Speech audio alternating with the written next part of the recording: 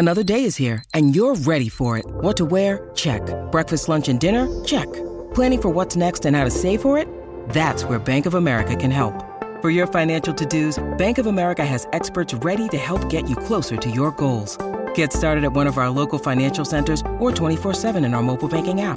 Find a location near you at bankofamerica.com/talktous. What would you like the power to do? Mobile banking requires downloading the app and is only available for select devices. Message and data rates may apply. Bank of America N.A., member FDIC. When you need mealtime inspiration, it's worth shopping Kroger, where you'll find over 30,000 mouth-watering choices that excite your inner foodie. And no matter what tasty choice you make, you'll enjoy our everyday low prices, plus extra ways to save, like digital coupons worth over $600 each week. You can also save up to $1 off per gallon at the pump with fuel points. More savings and more inspiring flavors make shopping Kroger worth it every time. Kroger, fresh for everyone. Fuel restrictions apply. You know, even in this deal right here that we just did with the 800, the property was so, it wasn't strong enough to carry a mortgage by itself. We needed to refinance another property that was paid off, that we had bought years back, you know, for less than $5 million, that's now worth $25 million. Because it was, you know, mismanaged. The person didn't, you know, had the managers. Whoa. Hey, what? In the back of your mind, your dreams should be real, right?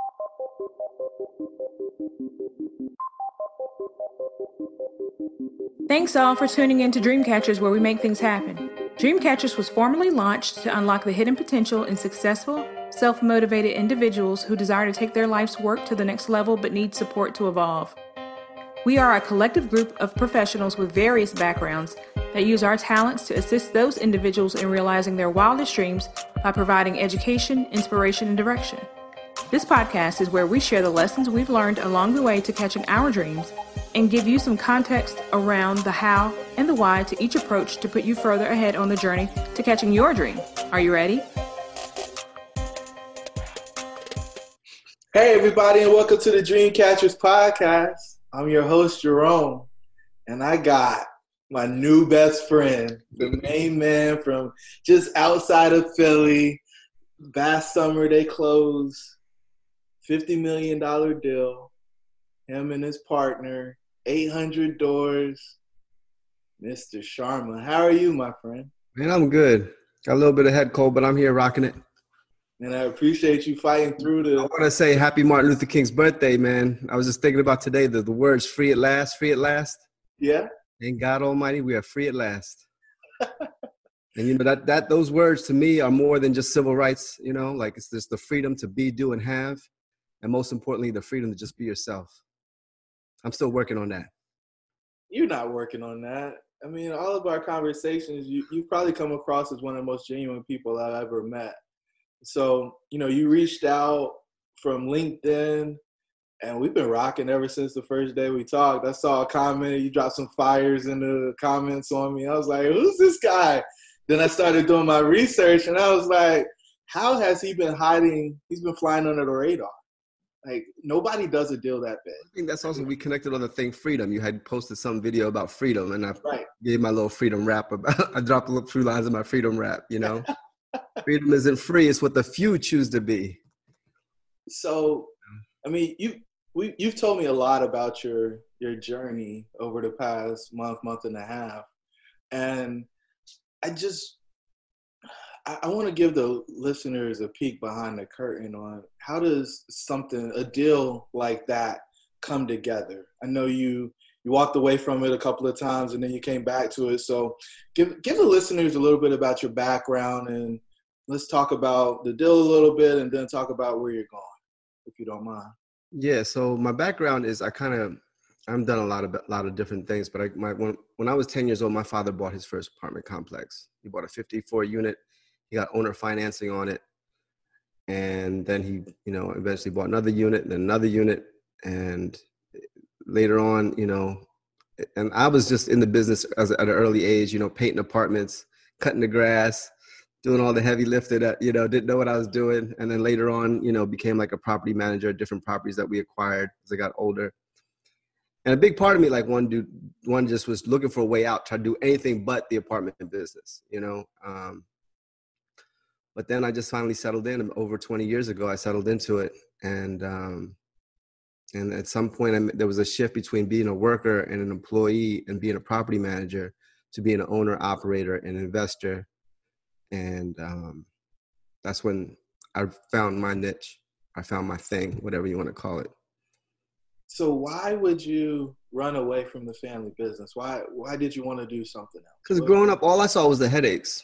You know, I mean, I saw how we were able to scale up, you know, and become more comfortable. Because when I was born, or not when I was born, but early childhood, like when I was in 2nd or 3rd grade, we all lived in a 1-bedroom apartment.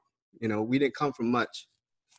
And not even a 1-bedroom apartment, a 1-room apartment. A studio. So like just a 1-room apartment. There was no bedroom. You know, the room had the bed in it, and there was a separate bathroom. That was about it. Everything else, the kitchen, everything, you could see the kitchen and everything from the bed. So yeah, it would be a studio or efficiency, I guess you'd call it. And so you were born in India, and then you guys came over, or were you born here in the States? I was born in India, and I came here at a very young age of 2 years old. Okay. And then your dad, you were telling me about your dad and how he lied about his education so he could get a job in the factory. Well, yeah, at one point he had to, like, you know, you couldn't come into get a factory job and say you're an engineer, because he had engineer training. So he had to say I was a high school graduate. So they give you a job, because they're not going to give a job. And he was working, you know, minimum wage. Minimum wage was, I think, $1 or something back then. But and it was he a came family he came from humble beginnings, you know, and then he started with a business. A 7-Eleven was the first business somebody talked him into when he got laid off as an engineer. And he just went from one business to the other. When he first, he went to go visit a friend who was living in a triplex, and he explained him that, you know, these guys are paying my rent. And that's when the light bulb went on. And that's when he started thinking, you know, about and got into things. But me growing up, I was seeing like all the headaches and all the stuff, and carrying the bucket, carrying the tools, you know, and, you know, so as we grew up, you know, as things got greater, it got later. It got greater later, basically, you know. So it's not get rich quick at all, then. Huh? It's not get rich quick. Heck no, not at all. It's a long-term play here. And I'm really seeing a whole lot of mania now with apartments. Because I haven't been online. I haven't talked to anybody. I just started doing podcasts, and I'm looking at the mania about apartments going on right now. And I'm just like, wow, what the heck is going on? Because I grew up, we were in the business, and we were almost like foreigners. Like, you know, no apartments. What are you doing? Now everybody like, apartments is a whole different story, you know. But there's so many people trying to get in the game or in the game, and there's a huge mania around apartments right now. And to extent, it kind of scares me a little bit what's going to happen. Not to me personally, but just to other people that kind of, you know, not have the background, or people taken for a ride, you know, with syndications and stuff like that, and all kinds of things. Not to say all syndicate. Go ahead. What do you see wrong with the strategies that a lot of people are implementing in the space right now? Well, I think the whole get rich quick thing, and you know, you can just get the investors, and people just put the money in, and they're able to ride it for a certain period of time, but they're not looking at a lot of things. They're getting properties they're paying a very high. We're at the top of the market, so they're paying high for these properties. And I think one of the things that a lot of people are not taking into account is the whole, if you're buying C-class properties right now, they're probably 50 years old. Right. When a property is 50 years old, you're going to have pipes that are going to go on it. You're going to have all kinds of major things outside of just the roof. Roof is simple. But you're going to have some internal things to deal with, and you're going to have to put a lot of money back into the properties just to keep afloat, keep things, you know, going. And it's something that I'm seeing on a lot of my older buildings, that I got to put money back in. And luckily I have a good grounding and a good base and foundation where I'm able to do that. But I'm like saying, like, you know, somebody new coming in, something like this could take somebody out or take somebody under. Because the capital demands are heavy, I guess. They're going to get heavy, especially increasing, because, you know, the older properties, they're going to require cash, you know. So would you recommend like the owner financing model for somebody trying to get in now, or is being well capitalized a much better strategy from your perspective? I mean, if somebody can get owner financing, that's like the best thing. And depending on the interest rate, right? Yeah. My struggle. If you're starting off new and somebody owner's going to you know, finance you. I mean, he was lucky that the owner was willing. At that time, when they got the first deal 40 years ago, the interest rates were at 15%. Banks weren't lending no money. And so luckily the mortgage broker assisted. My father didn't know anything. Yeah. He didn't know nothing about apartments. He didn't know anything about, he didn't have a clue. But he had the mortgage broker kind of said, well, this is how you can do it. He showed up, looked at the deal. He drove an hour to look at the deal. He had no clue what he was doing. But the mortgage broker explained to him, this is how you can do it. And he told him the whole concept. And the owner was willing so the mortgage broker had trust and faith in him. And for some reason, the owner had faith and trust in him. And if they didn't, he would have never got started. Wow. So were you aware of any rough patches when he executed against that owner financing strategy? Because usually when people go for owner financing, they don't actually have the capital to close the deal. And so if you don't have cash and something goes wrong with the property, you end up in this downward spiral. He luckily he was able to beg and borrow and get all the money for his down. Talk to his friends. He borrowed from left and right. I think he refinanced the house at the time. And when he had one partner that came in with like 30 grand or something like that. And luckily he, after 6 months, wanted it out. So he was, paid off after a year or something. Nice. And he was free and clear. So he went in with a partner too, and luckily the partner wanted out after 6 months. He wanted to go back to India or something. And it was good, because down the road, it would have been good for that guy's family probably if he stuck and stayed, but he pulled his money back out. Yeah. That was good for us. Then we don't have to deal with anybody else. Yeah. So now you own your own. And so, transitioning from, the start to the second generation and going to scale, right? I think the second generation is for scale. So when you decided that, you were going to come back and actually do this as a full-time role, what's your vision for it? And when you started and where you at now and where do you see yourself going? When I started 20 years ago, I was more of a property manager. Mm-hmm. And then somewhere along the roads, somewhere along that time, I read the Kiyosaki book. And that's kind of like when the light went on of looking at it in a whole different light aspect of not just being a property manager, not just being a worker, but being an investor and being a business owner, operator, And that's when I started seeing, because I'm really I always had that entrepreneurial thing in me. I was I studied the Carlton Sheets book, course, and all these different things. I've tried my hands in a whole different other business ventures, Yeah. and I failed forward many times, and this was always the base for me to come back to. So this allowed me the time to investigate other things, early on. But now I'm just fully devoted into this. Right. I'm not looking left and right anymore. I'm looking straight ahead. Okay.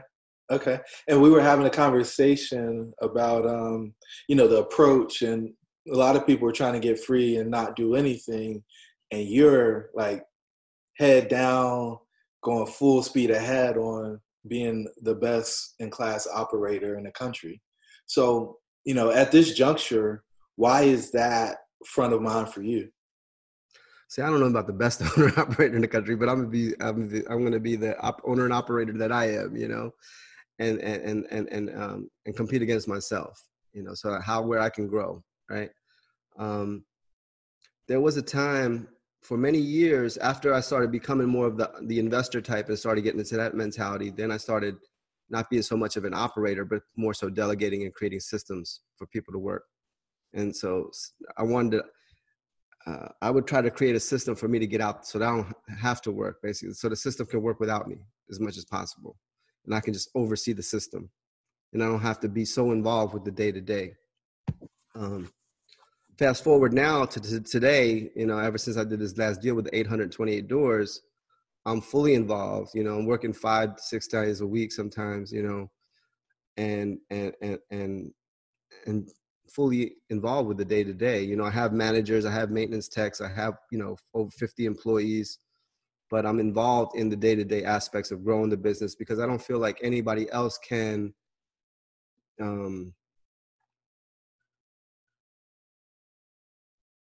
be more careful with what I have, so to speak, if that's the word. I'm not saying that there's other people that are much smarter than me, and I want to meet them too at some point.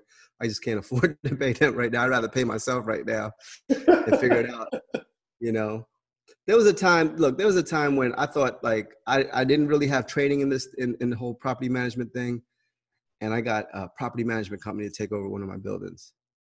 6 months later, I took it back from them. You know, I realized that these guys didn't know what they was doing. Like, you know, I know today companies are more sophisticated, but it was just my own self-doubt, thinking that somebody else is going to be smarter and be able to do it better than me. And come to realize, like, luckily I learned that lesson then, that now I would never give my property unless I invested outside my neighborhood. If I bought something in Florida or something like that, I would get a property management company. But as long as I'm investing here in my area, Pennsylvania, we're going to be hands-on.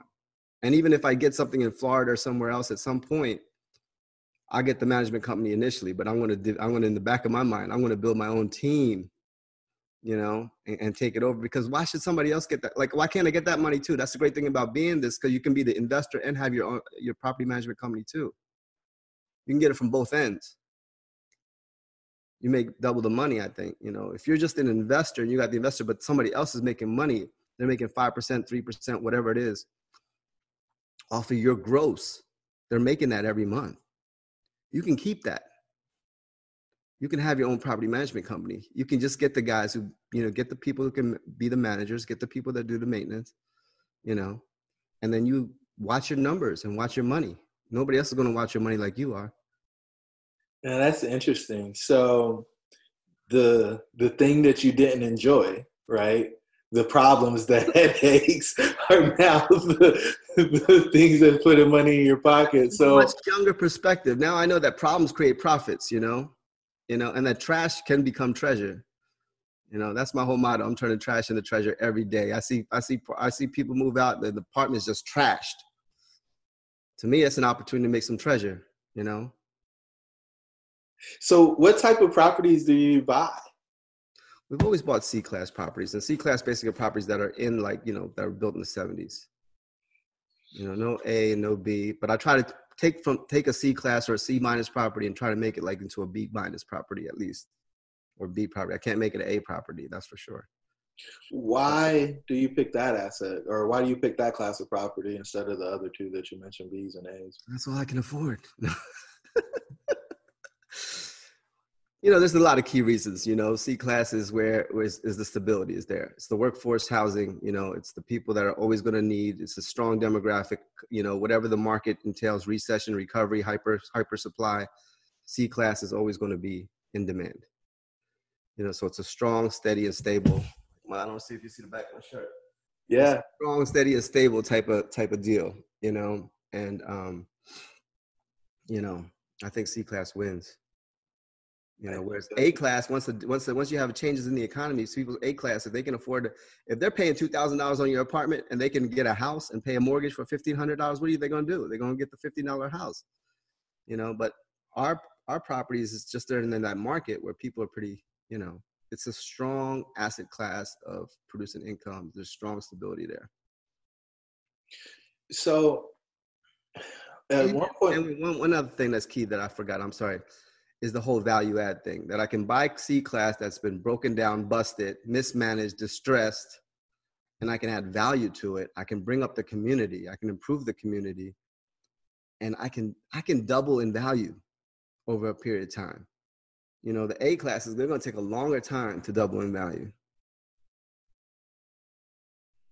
So the other thing that I thought is really unique about your approach is you guys do 15-year mortgages and you pay them off. Tell me more about that approach and why you execute that way. Yeah, see, I didn't know that everybody wasn't doing that. I just thought that everybody was doing that, you know, because that's just what we did, 15 years, you know. And now I see, you know, you don't have a strong cash flow when you have a 15-year mortgage, but in 15 years, you own the property free and clear. And then you can pull the money back out, you know. And at our points where we are, the more cash flow we get, everybody's talking cash flow. And I get it. You know, it's important to have cash flow, positive cash flow. But the more the cash flow we have there's the more taxes we're going to pay on that cash flow. You know, and so if I can, you know, pay down the mortgage, pay off the bank, get the bank off my butt, the bank build a good reputation with the bank, and the bank knows that I'm solid. I got a reputation of paying you back in 15 years all the time. Your money's guaranteed with me. the bank's going to give me more money, do more deals. And then when you have a property, right, after 15 years, you have a property that's paid off, then you can buy those other properties that are more risky and still be in the clear, because the other properties can finance or hold up the one property until it gets stabilized. You know, even in this deal right here that we just did with the 800, the property was so, it wasn't strong enough to carry a mortgage by itself. We needed to execute, we needed to refinance another property that was paid off, that we had bought years back, you know, for less than $5 million, that's now worth $25 million. Hey guys, back in 2016, me and the team decided to formalize Dreamcatchers as an organization that can help people achieve their wildest dreams. If this is you, please visit our website at dreamshouldbereal.com in order to find out the details of our services and how we can help you become a Dreamcatcher. Talk to you soon. Because it was, you know, mismanaged. The person didn't, you know, had the managers put the... Whoa. What? You bought it for what? 96, we bought a property for 293 units for about $5 million. 96, I don't know how many years that is, for 4, 14, and 20. So that's like 30 some years.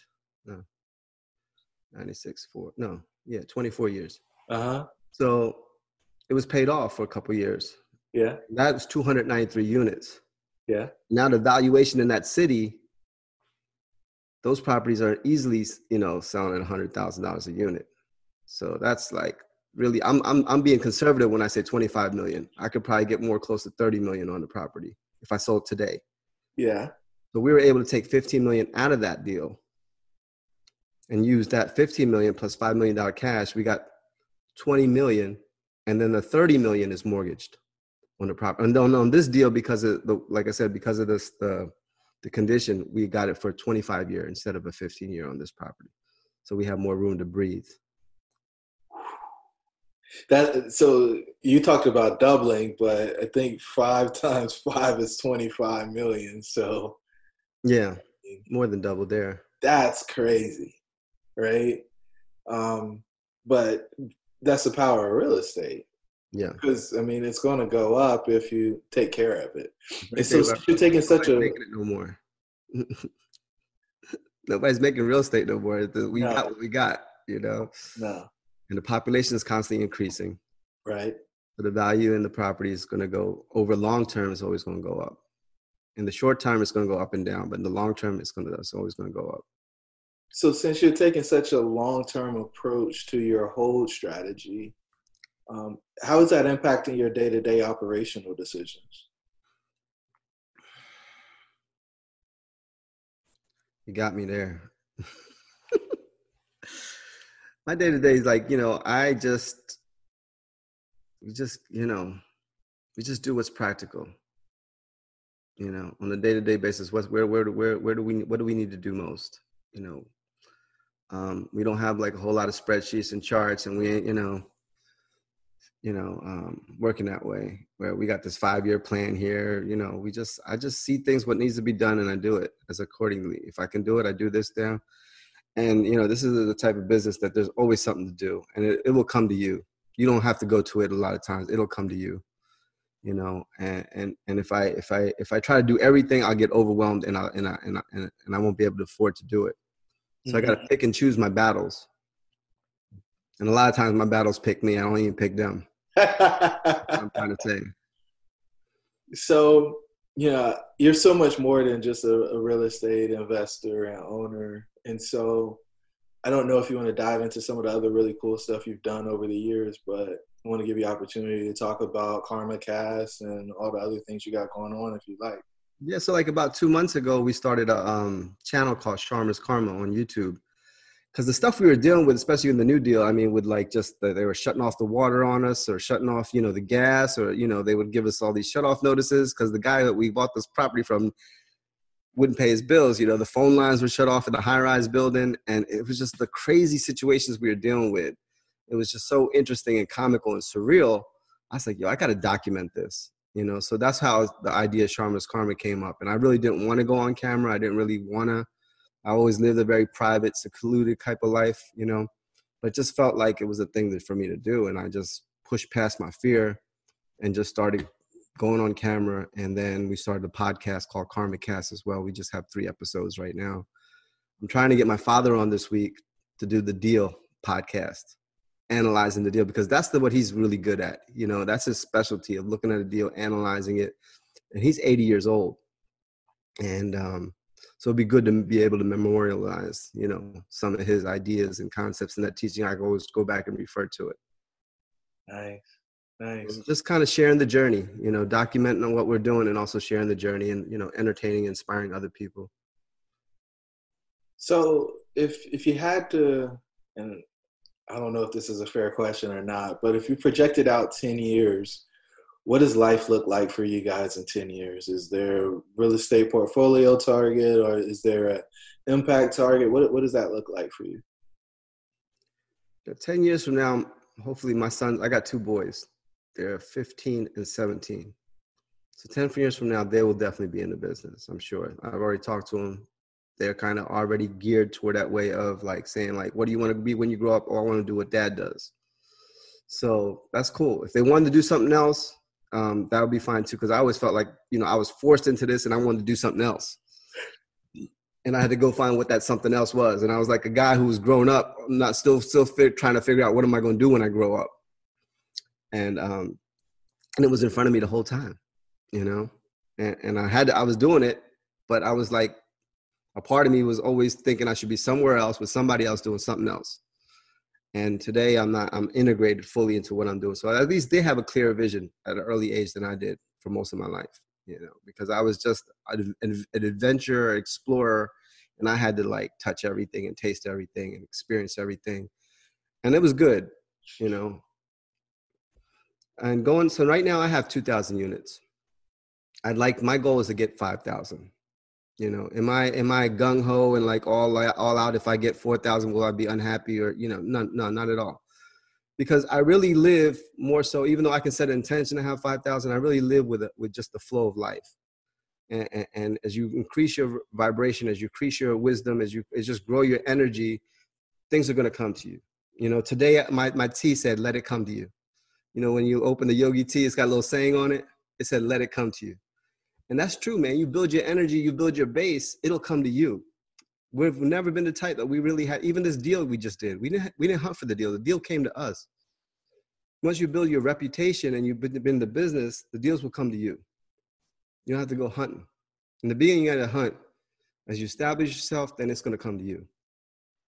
So you're a believer that, you know, the spider always wins, right? You create the web and then it comes into the web and you're able to eat, versus having to go hunt. I never looked at it that way, but yeah, that's what you want to say. That's fine. You know, but I'm a believer, like I said, you build your energy, you build your consciousness. And as you grow internally and externally, your vibration becomes a magnetism force, a force of magnetism. You magnetize to you what your greater good is. So where'd you learn that concept? Where did that come from? It sounds like over 20 years, I've been really into like the metaphysical thing. You know, which is anything beyond physical is metaphysical. And I believe that we're not just a physical being, you know, I really believe that we're a spiritual being, and that, like, you know, that's why a lot of my time was spent those years when I was like semi-retired and I had my business, but at the same time I was exploring, touching, tasting other things. I felt like I had a divine calling, and I felt like my purpose was to do more of a holistic thing, like have a holistic practice, so to say. And today I'm able to combine the two, because I know that there's no difference. There's no separation between business and spirituality. You know, it's where the rubber meets the road, and I can merge the 2 worlds together. You know, real estate is very earthy. It's the earth, right? And spirituality is very like, you know, the sky. So, you know, bringing heaven to earth, you know, kind of connecting the yin and the yang, or whatever you want to say, Father Sky, Mother Earth, you know, bringing the 2 worlds together. That's beautiful. It made me think about Gary Vee talking about the sky and the dirt. He talks about the sky and the dirt all the time, and you know, being heady and having big ideas and big concepts, but being willing to get your hands dirty and actually do the work to make those things come to life. And so when I think about that, I think of you. So I could go a couple of different ways, and the metaphysical stuff's really interesting to me. And so did you do any studying on the metaphysical? Yeah, I went, you see the movie The Secret?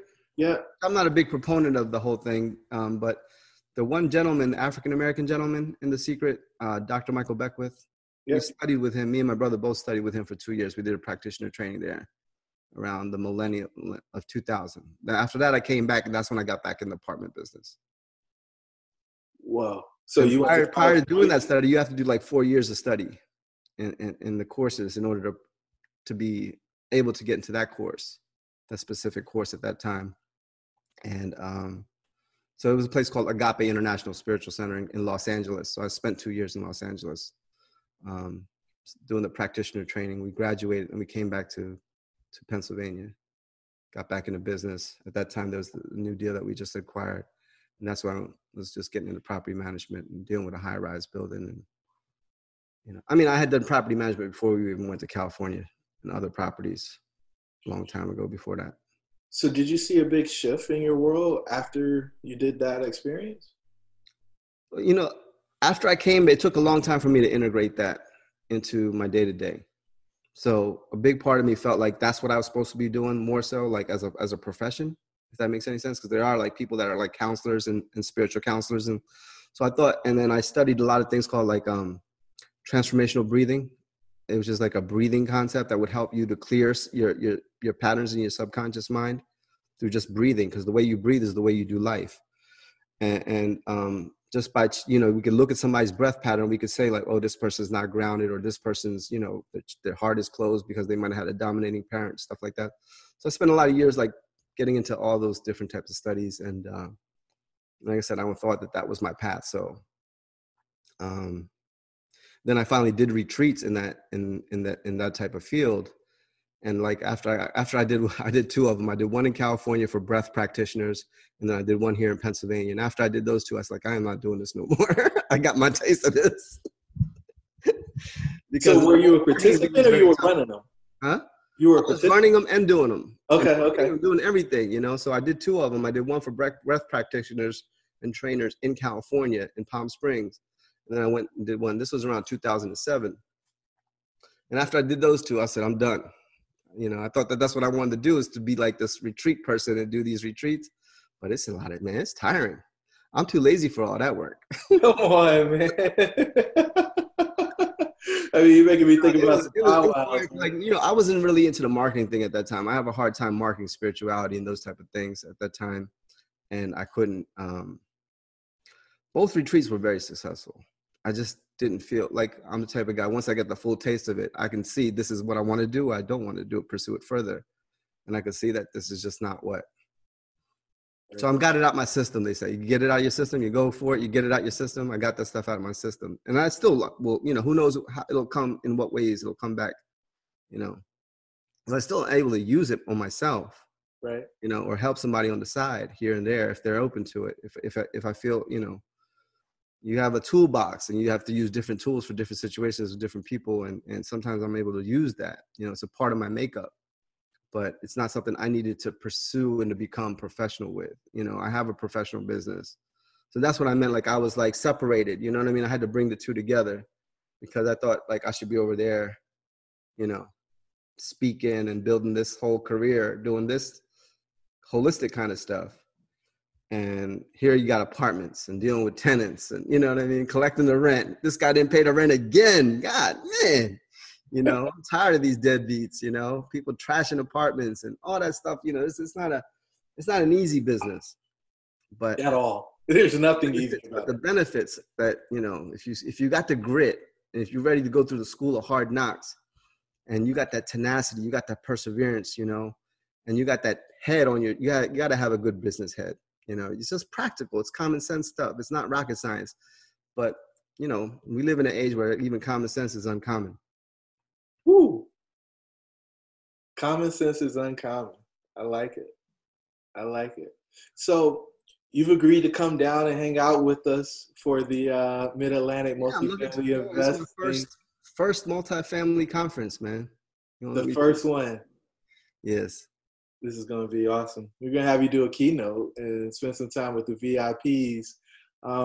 Why'd you agree to come? And I mean, why ours? Why is this the first one? There's plenty of other ones out there. You and me connected, you know, I think we're like brothers from other mothers, you know, and like we're soul brothers. And,